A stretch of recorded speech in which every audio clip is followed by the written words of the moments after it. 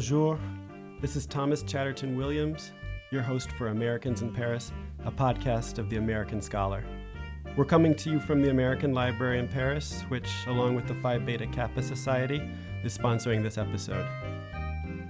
Today I'm speaking with Mathieu Lefebvre, the co-founder of More in Common, a group that works to understand the forces driving us apart and to find common ground to help bring people together in order to tackle our shared challenges. More in Common works in France, the United States, the UK, and Germany. In late 2019, they published a large study of US polarization called Hidden Tribes, which was widely covered in the US media. This week, they've just published a new landmark report, Finding France, which takes a similar look at social division on this side of the Atlantic. Mathieu, you're an American despite your name and your beautiful French accent. Welcome on the podcast. Thank you so much, Thomas. Thanks for having me. More in Common is really doing some groundbreaking, fascinating work with an unusually international and transnational focus on some of the most pressing problems facing Western societies in general. What led you to start this organization? As you were saying, what we try to do, like many people in the United States and in Europe, we are very concerned about the way things are going in Western democracies. And what we're trying to do is to understand what divides us in order to see what can bring us back together again. What are the stories and the messages and the narratives that can reunite our divided countries? The starting point for More in Common is both personal and more of an intellectual side. The intellectual is pretty straightforward. Starting with, I was living in Boston for September 11th, and that had a huge impact on me. And I was living in Paris during the Bataclan attacks, which impacted so many people around the world. But I happened to live about 100 meters from the Bataclan, so I walked by it every day with my kids. And that really shook me because it looked to me that, not to be overly dramatic, but it looked to me like the start of a civil war of some kind. It was young French people killing other young French people in a concert hall. Yeah, it felt there was something much more visceral about that to me than 9/11. Not to downplay 9/11, but that seemed more surreal and cinematic. And this was real life in a different way. Yeah, no, absolutely. 9/11 really impacted me and impacted the whole world, and that had a profound impact on my life because I then started my career in war zones because I thought that's where I could make the biggest contribution. I actually lived in Afghanistan and went to Afghanistan to work on the peace efforts there. Limited success, I have to say. And I never thought that I would be worried about the kind of breakdown of society and that start of the Civil War, again, is an exaggeration, at home. Right. And the Bataclan, if 9/11 was a foreign, a problem that originated far away, the Bataclan attack for me was the symptom of a problem that was right here at home. And the same problem is in the United Kingdom, the same problem is in Germany, the same problem is in the United States. It's the fabric of society is being torn apart. And so that's what started us on our journey to try to make a contribution to understanding what is going on in people's minds that can explain the type of polarization that we're seeing in societies today. Right. And one of your co-founders is the widower of the British MP Jo Cox, who was murdered in England in 2016. Is that correct? So that the murder of Jo Cox, the member of Parliament in the United Kingdom, which was just a few days before the Brexit vote, had a big impact on us because we worked with with her husband, and many of the founding team at More in Common were very close to her. And as one of my other co-founders likes to say, it felt like it was history tapping us on the shoulder. So all of these events, the Bataclan, that horrible murder, but also the Brexit vote, Donald Trump's election, just sort of prompted us to start a new organization and to try to make a contribution to figuring things out. And today it's 25 people, and we're starting to learn stuff as we go along. But what we're finding is that there are lots of common threads to what's happening in all of these countries. I mean, I think there's great tensions about the future of work and what it means to have a job. There's great tensions about the definitions of us. And what we find in our work in France or in the United States is that there is a very large, very vocal camp that is trying to narrow the boundary of us. We also find that there the impact of social media is playing a role in all of the countries that we study. So there are many things that are comparable. But really, if you want to have an impact on this, you have to look at this at a national level. So while I think there's a lot of value in comparisons, I also think that this battle will be largely won and lost at national level, which is why we have 4 national teams working in these 4 different countries. For example, the notion of community is so different in the United States and in France. You can't talk about the notion of community in the same way. I want to get to some of these differences. And maybe we can start by talking about your real groundbreaking 2018 report, Hidden Tribes, which really crystallized what a lot of us have been sensing is increasingly going on in our politics and culture, certainly in America. To quote George Orwell by way of George Packer, who was one of the many journalists to cite your work, tribalism is the habit of identifying oneself with a single nation or other unit, placing it beyond good and evil, and recognizing no other duty than that of advancing its interests. And some people might say, well, look, human beings are tribal to some extent, and that's just a part of our nature, and so what's so bad about that? And one answer is that what's so dangerous about that is that when politics becomes a perpetual tribal war, as Packer argued in his piece in The New Yorker, ends can justify almost any means. Is that correct? Is that what's really at stake? Or yeah, I think there's a very strong appeal to tribalism now for lots of reasons, and I do think that it is very dangerous. I mean, you could certainly see tribalism at play in the vote that happened this week on the impeachment of the president and many other instances. But I think that what we tried to do in Hidden Tribes, and George Packer wrote about it beautifully, and many others did too, is to understand, to go sort of under the hood of tribalism. Like, why are people feeling this need to be so tribal? And I always come back to the one thing is that the appeal of the smaller us, of the closer tribe, whether it's the super progressive tribe, which we describe, which represents about 8% of Americans, or the super conservative tribe on the other side, the strong appeal of those tribes is also a result of a failure to project into the future.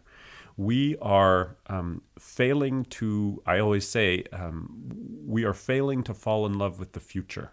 Therefore we are retreating to smaller tribes, and I think that's and visions of nostalgia when the social fabric was, I guess, in the rose-tinted glasses we regard it through, when it was held together in a more exactly, yeah, and exactly right. I think the failure to fall in love with the future is making people go back to some sort of imagined past, a sort of golden age myth when of we were great, exactly when we were great, and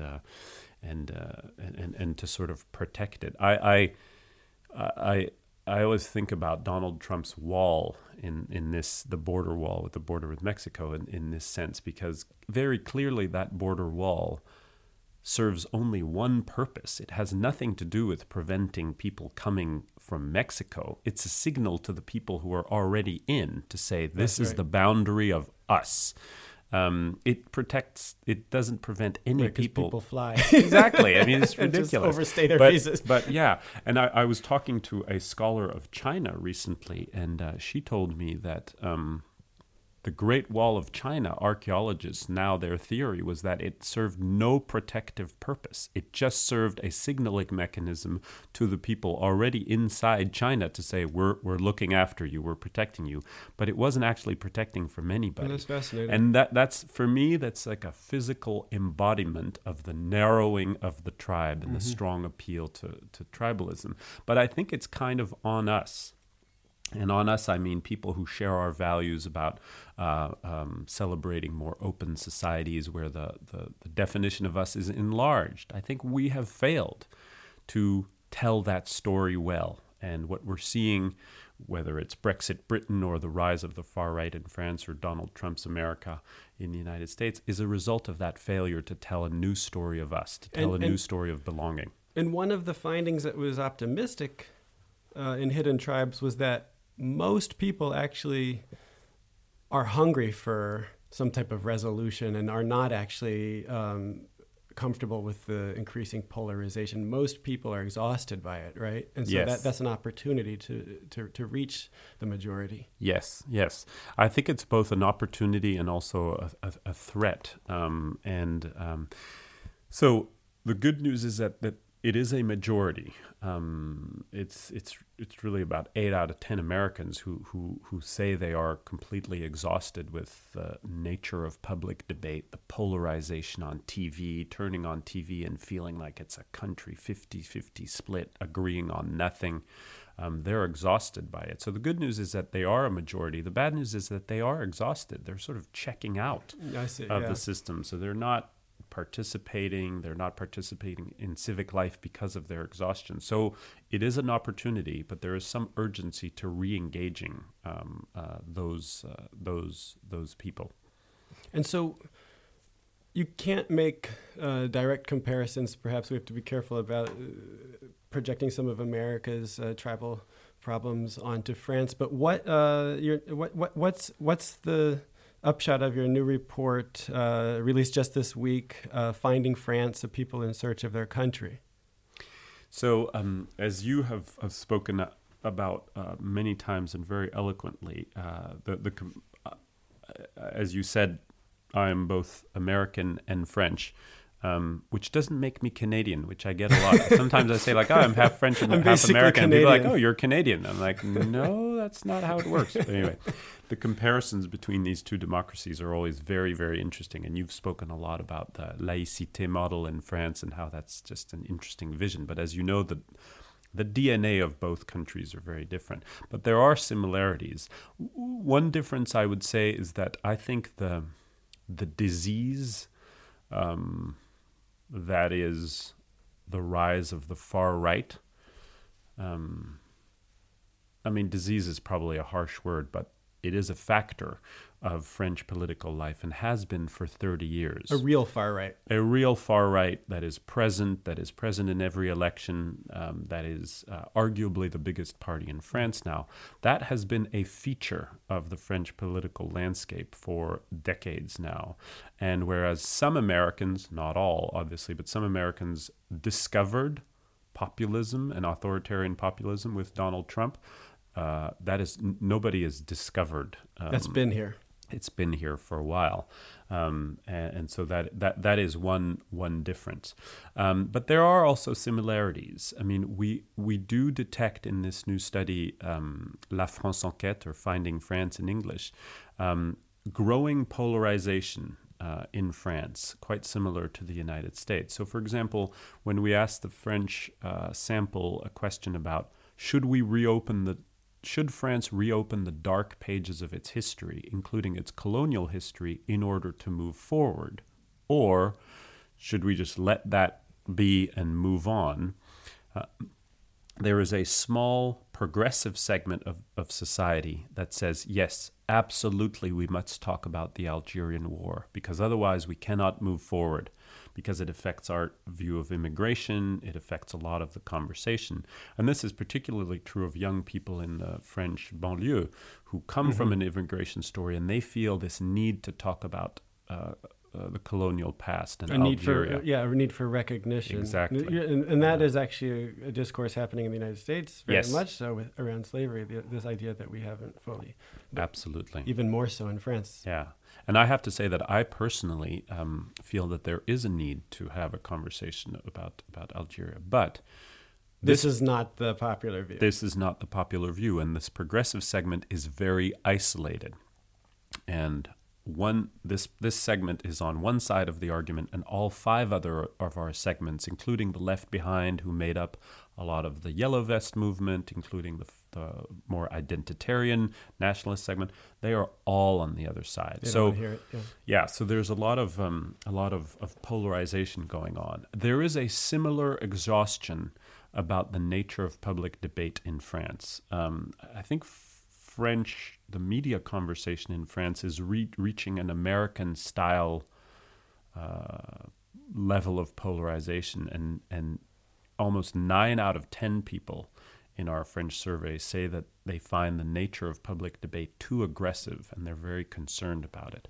But there are a lot of differences, so I'll just highlight a few. One thing is that in a country that seems to agree on very little in France, there is one theme that they all agree on, which is the environment, and that's very positive. Yeah, that strikes me. The French right, the National Rally, formerly the Front National, are making inroads, ecological inroads, with working class voters who are concerned about that. I mean, that is something that's just gone from the American landscape. Yes, absolutely. I mean, I think what we find in France, and I think we'd find the same in Germany, is that there is no eco-skeptic segment. There's no eco-skepticism in France. Somebody who knows this field much better than I do said that is because we don't have a eco-skeptic media in France. Yeah. I believe I've heard you call this the Rupert Murdoch effect, right? Yes. So there is no Rupert Murdoch press in place like France and Germany. And somebody who I was speaking to who knows this field much better than I do says that, yeah, that's why there are no eco-skeptics, because there's no Rupert Murdoch media. I don't know if that's true. But there's also nothing contradictory about a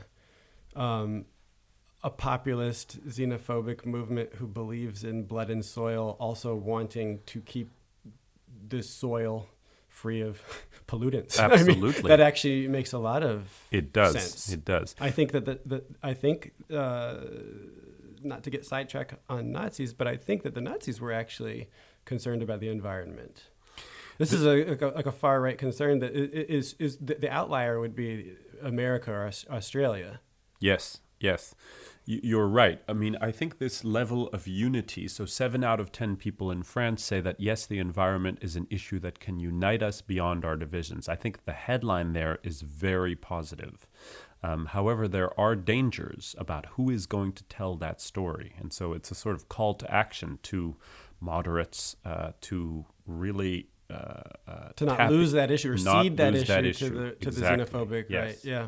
And in that sense, it's very interesting to watch what's happening in Austria, because, as you know, there's a sort of new coalition between Greens and Conservatives, and let's see where that goes. So there are very good things.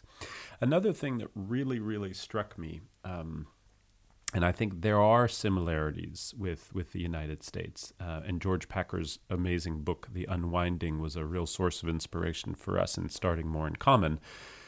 When we asked French people, describe to us your ideal France, and we listed items, the top 3 overall really amazed me. Number 3, lower inequalities. Our ideal France is a France with lower inequalities. That's fairly normal. Number 2, our ideal France is a country with more safety, more security. They want to be secure. So, social safety, or you mean physical they mean safety? Physical safety. Physical safety. Yeah, this is a country. It doesn't feel like a very physically dangerous country to me. The paroxysms of terrorism notwithstanding, it's a much safer society than U.S. society.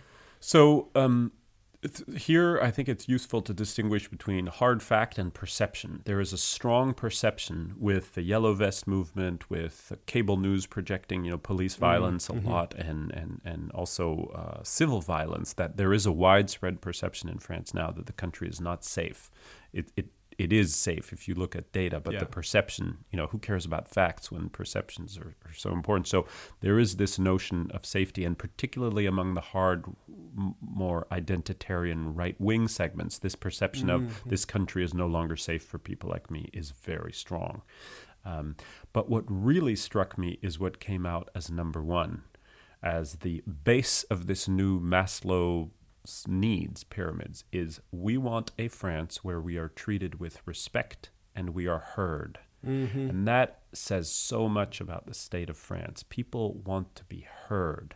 They want to be listened to. And the Yellow Vest movement was a very bright fluorescent manifestation of I want you to see me. I'm wearing a fluorescent jacket. Please see me. That's on the nose. Exactly. And I think there are many parallels with Brexit Britain. I think the vote about Brexit was a lot about please see us now, and listen to us and understand us. I think a lot of that explains how the Democratic Party went wrong over the last few years in the United States by not seeing these sort of left behind populations.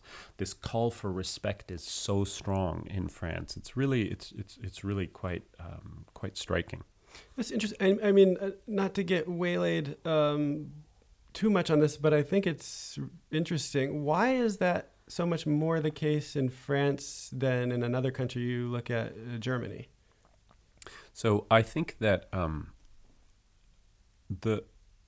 under the facade of stability in Merkel's Germany, we actually detect a lot of great sources for concern. Our data in Germany, which is also available on our website, suggests that the rise of the AfD is perfectly understandable. And will continue. One particular source of concern for us in Germany is that the segment of the population who are holding Germany together, the sort of stabilizers of German society, are very old. And as they move on, as they start to shrink, a far more nervous and angry segment is going to become the center of German political life. So behind this facade of stability in Germany lies lots of concern. And that seems to be, actually, you could make, that sounds to me like you're describing the United States as well. Yeah. On both sides, the younger politicians coming up are, even if you look at like members of the Squad and things like that, I mean, they're not going to, they're going to increase polarization too, it seems. Yeah. I mean, what we find, particularly in the United States, is that the media industry, political energy, there's a polarization complex, as there was a sort of industrial complex that finds its energy on the wings. To raise money in political campaigns in the United States, it's easier to take more extreme positions on both sides than to be in the middle. Are there reasons for optimism and hope? But what are some of the positives that you found in the Finding France study? So the first one is that over 80% of people think, yes, our divisions are very high in France. And of the 4 countries that we look at, I am most worried about France. I think France has the biggest, the fundamentals of France worry me the most. More than the United States of America. More than the United States, wow. Yes. I think that, I think the United States, the American dream, has taken a beating recently for many people, but it's still there. It still has that power of a unifying narrative. I think in France, the French dream has taken a longer beating for many generations, and it's going to be harder to rewrite and to reinvent. Although, with the exception of this green story, I think a green new story of us has real potential, but we need to get to it urgently.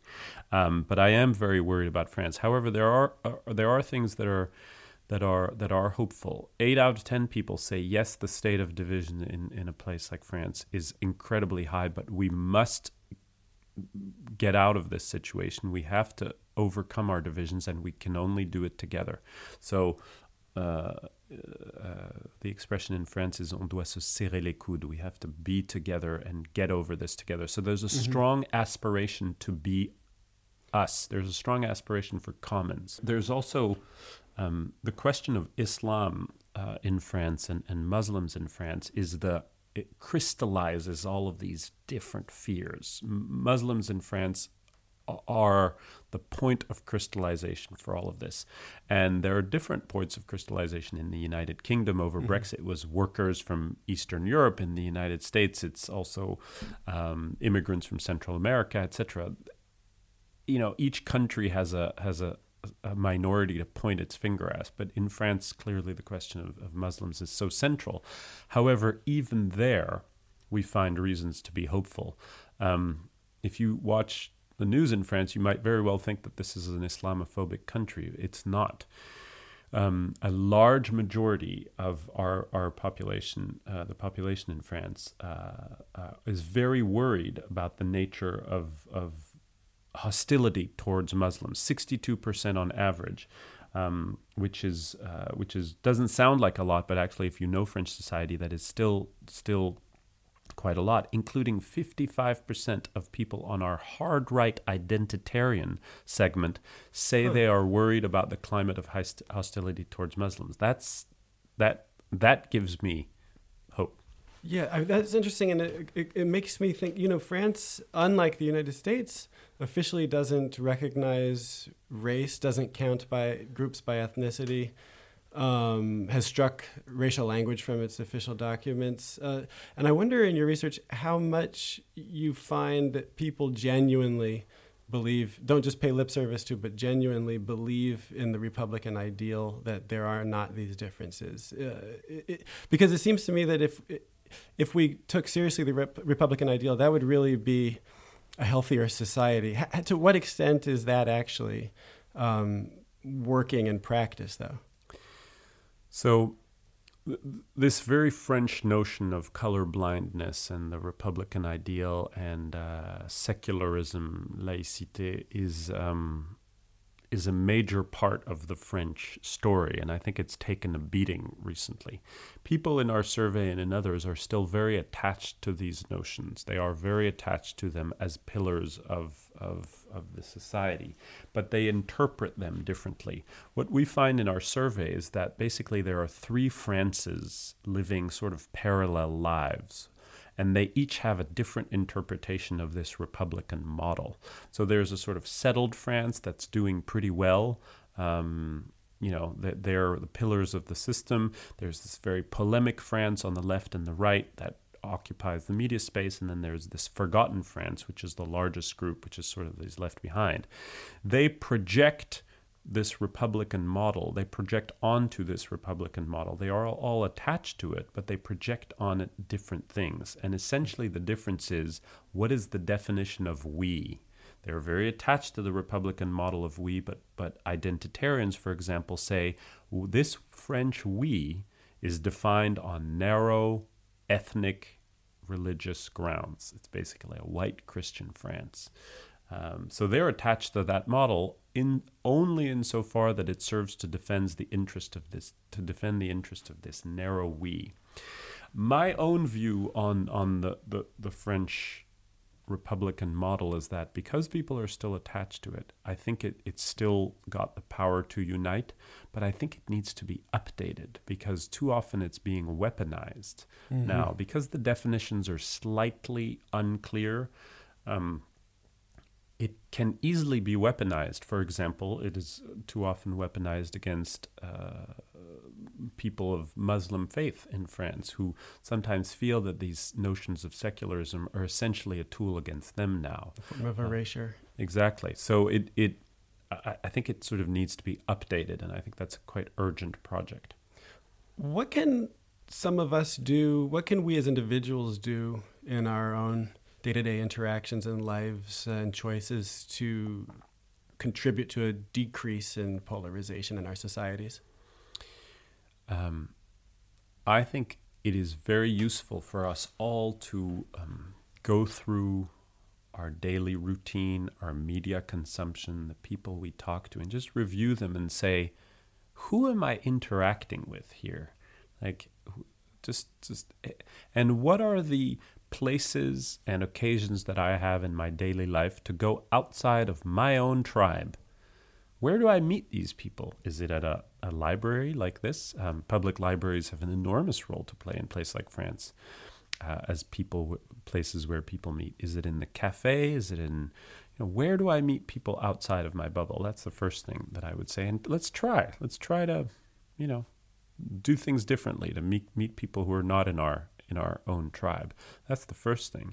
And then the second thing is this thing about respect and being heard. What can we all do to answer the 49% of people who place being heard as their number one wish for an ideal country? What can we do to really listen to people who are trying to say something? They're trying to say that they're left behind. They're trying to say that they're not heard. What we all have a role to play, but at a more institutional level, what our work tries to do at More in Common is to contribute to the emergence of a large new force with businesses and faith organizations and public libraries and intellectuals and writers like yourself, to say we all have a role to play in falling in love with the future again, in writing that story together. We all have a role to play.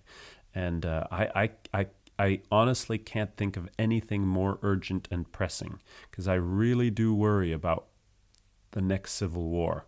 I know that sounds very dramatic. I used to live in places like Kandahar, and I'm not suggesting that the left bank of Paris where we are here is going to turn into Kandahar, but I also think it would be foolish not to worry about that. Not tomorrow, but the day after tomorrow. So I think there's an urgent call to action in this for all of us. Mathieu, I love the way you talk about falling in love with the future. The future has taken quite a beating in the past decade or so, maybe a bit more. But it seems like it's worth rekindling our affection for it again. Are there any interesting books that you've been reading lately, or any that you would recommend? Yeah, I have to say that in this field of falling in love with the future, again, I have been very inspired by a book that actually my cousin wrote. So I'm sorry to be quoting a book my cousin wrote. No shame in family plugs. Yeah, no, sorry, but it's called Paradise Now, and it's written by Chris Jennings.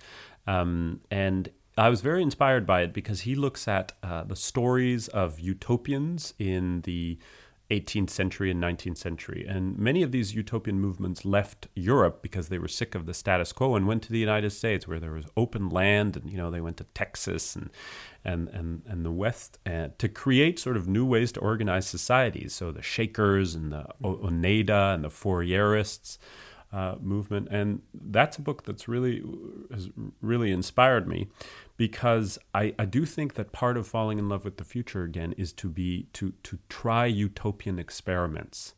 I think we're not being bold enough in dreaming about new ways to organize societies. I don't think any of these movements actually were a success on a large scale, but they contributed to our thinking that it was possible to organize life and society in a different way.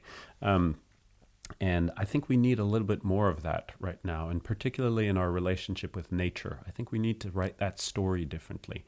One of the things that we find in our work is that while people are very mobilized to protect nature, they are not buying into the current climate movement narrative. That isn't working for them. They want a new story. So I think we need new utopians to write that story. Mathieu, you're doing brilliant and necessary work. Thank you for coming on the podcast. Thanks for having me, Thomas.